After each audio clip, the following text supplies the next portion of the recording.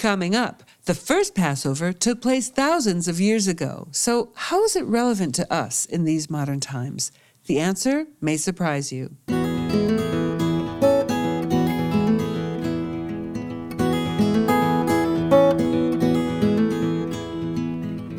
Welcome, everybody, to At Home in Jerusalem, the podcast on aish.com. I'm Heather Dean, and this is the place where each week I speak with a well-known Torah scholar who shares important insights from the Torah that will make home life better. And this week, I'm at the home of my guest, Rabbi Berel Wein, where we will discuss Passover and how this festival is relevant to us in today's modern world. Rabbi Wein is a well-known author and historian who lectures extensively around the world. Rabbi Wein also established the Destiny Foundation, from which audiences and students everywhere can access his books and audio presentations, as well as drama and documentary film projects by visiting the website jewishdestiny.com. And to learn about Rabbi Wein's upcoming tours and speaking engagements, to read his popular weekly blog posts, or to invite Rabbi Wein to speak to your community, visit rabbiwein.com. That's RABBIWEIN.com. Welcome back to At Home in Jerusalem, Rabbi Berel Wein. Thank you. When most of us hear the word Passover, so we think about the Jewish holiday, which took place thousands of years ago when God took the Jewish people out of Egypt. That, and every year Jewish people gather together for the Passover Seder and have 4 cups of wine and eat a lot of matzah. So this is obviously a simplistic overview. I'd like to find out from you why the Passover story is relevant to the Jewish people now in modern times. Because the Passover story is the story of the Jewish people. It's the story of how we became the Jewish people, and the story of defining who the Jewish people are and for what purpose. There are many people who have gained their freedom over the centuries, and there are many times that they have lost their freedom as well if you define freedom in terms of national existence or in terms of strength. But the Jewish people did not define freedom in those terms exclusively. Freedom meant the freedom of the soul. It meant an understanding that we worship the universal God of the world and that we have a mission. And in fact, the Torah teaches us that that was the reason the Jewish people were taken out of Egypt, is because of their sense of mission, and that the Lord, so to speak, entrusted us with that mission, and that mission is still incomplete. We still have to do it, so therefore Passover is still relevant to us because, to a great extent, we're still going out of Egypt in trying to fulfill the mission. Okay, so there's a chapter of the Talmud, the Mishnah, all about Pesach. It's written about in the Torah. So why is it that we don't just read about it and as a nice story? Why must we tell this story every year? Because a number of great educational lessons are taught here. Number one, without ritual, you cannot preserve history. Okay. And if there is no ritual, then the history disappears. I don't mean to be sarcastic, but for instance, the 4th of July, to many Americans today, is a tire sale. It is, it's not what... It's commercial. It's not what Thomas Jefferson or the Founding Fathers had in mind. And without that sense of ritual and personal ritual, so when we eat the matzah, that is our confirmation of the fact that this happened. We were slaves. The Lord redeemed us. He redeemed us for a purpose, and that we are part of the purpose. And the second idea here is repetitiveness. There's nothing that cements an idea in a person's mind and heart than the fact that it is repeated over and over and over again. And the rabbis put that in the Haggadah. In every generation, we face challenges of simply existence, and the Lord saves us. And therefore, we have a intimate connection to the redemption from Egypt, because just as the Lord saved us then, he will continue to save us now as well. Very nice.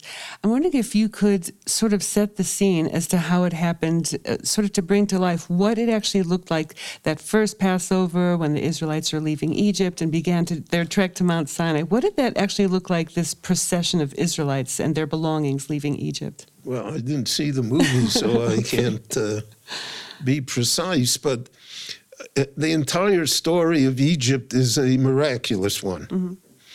It's not something that is ordinary.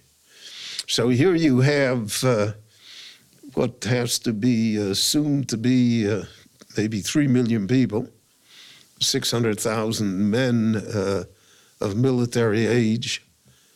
And then there were women and children and elderly. And, so you're talking maybe 3 million people. Mm-hmm.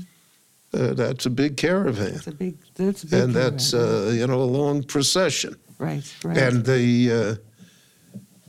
they marched, you're not talking about automobiles or trucks or trains or planes. You're talking about going out on foot. Mm-hmm. So that's what it looked like. And then when they come to the Red Sea, they're stymied. Right. And the Egyptians pursue them. And so therefore, we need the miracle of the Red Sea. And then they proceed into the desert of Sinai. And they're going to live there for 40 years, millions of people in a trackless desert without food or much water. And they're going to survive. Mm-hmm. So all of that is this miraculous story, which we repeat in order to indicate again that this is the work of God and that it's our sense of mission. That's why he preserved us. Mm-hmm. So as you described this big block of people making their way out of Egypt and through the desert, our people, what were the citizens of Egypt doing while the Israelites left? They were probably saying good riddance. They had a very bad experience because of the plagues and the punishments and the death and destruction that was visited upon Egypt. Mm-hmm. And yet, we see that when the Pharaoh thought that he had the Israelites cornered at the sea, he was able to mobilize his army to pursue them and try and drive them back into Egypt. And that's always human nature. Right. They don't know when to quit. Right. Now, ancient Egypt was a world superpower, and their government had absolute control over the life and death of its residents. And as you say, miraculously, Egypt was reduced to rubble, and the Israelites walked out carrying all the riches of Egypt, like payment, right, for their servitude. Just wondering what this tells us about God and how this is relevant to us. Well, the Jewish tradition is that God is exquisitely just and to the most minute of details, both personally and nationally. And the Jewish tradition is that there is no free lunch and that people who misbehave, there is a day of judgment. Mm-hmm. How the day of judgment comes, when it comes, what form it takes, we may not be aware, but there is no doubt that the day of judgment does come. Mm-hmm. And Egypt paid a heavy price for the hundreds of years that it enslaved the Jewish people. It also is a comment on the fact of ingratitude, because Joseph and the Jewish people had so enriched Egypt. They had done so much for Egypt. And instead of being grateful, so to speak, saying thank you, they said, no, we're going to get smarter. We're going to exploit them. We're afraid of them. They're too talented. They're too big, too this, too that. And we've seen that throughout Jewish history.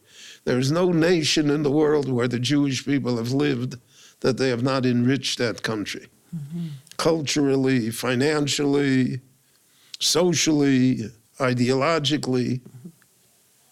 And yet, if you go down the list, There are very few places that ever were grateful and ever showed that gratitude. And therefore, things happen in the world. Right.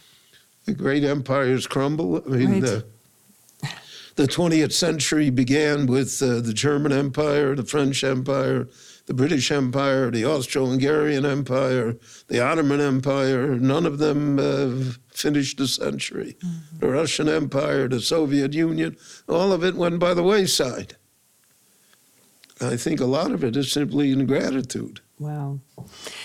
This is a very enlightening look at Passover because, as you've done, Rabbi Wein, you've shown us how it is definitely an ongoing story and very much relevant to us today. And I just want to thank you so much for speaking with us today about the relevance of Passover, Rabbi Berel Wein. It was my pleasure, and everybody should have a good holiday. There is no shortage of articles, audio and video classes, recipes and music, and so much more in the Passover section on aish.com. Check them out and have a beautiful Passover, and thanks for listening.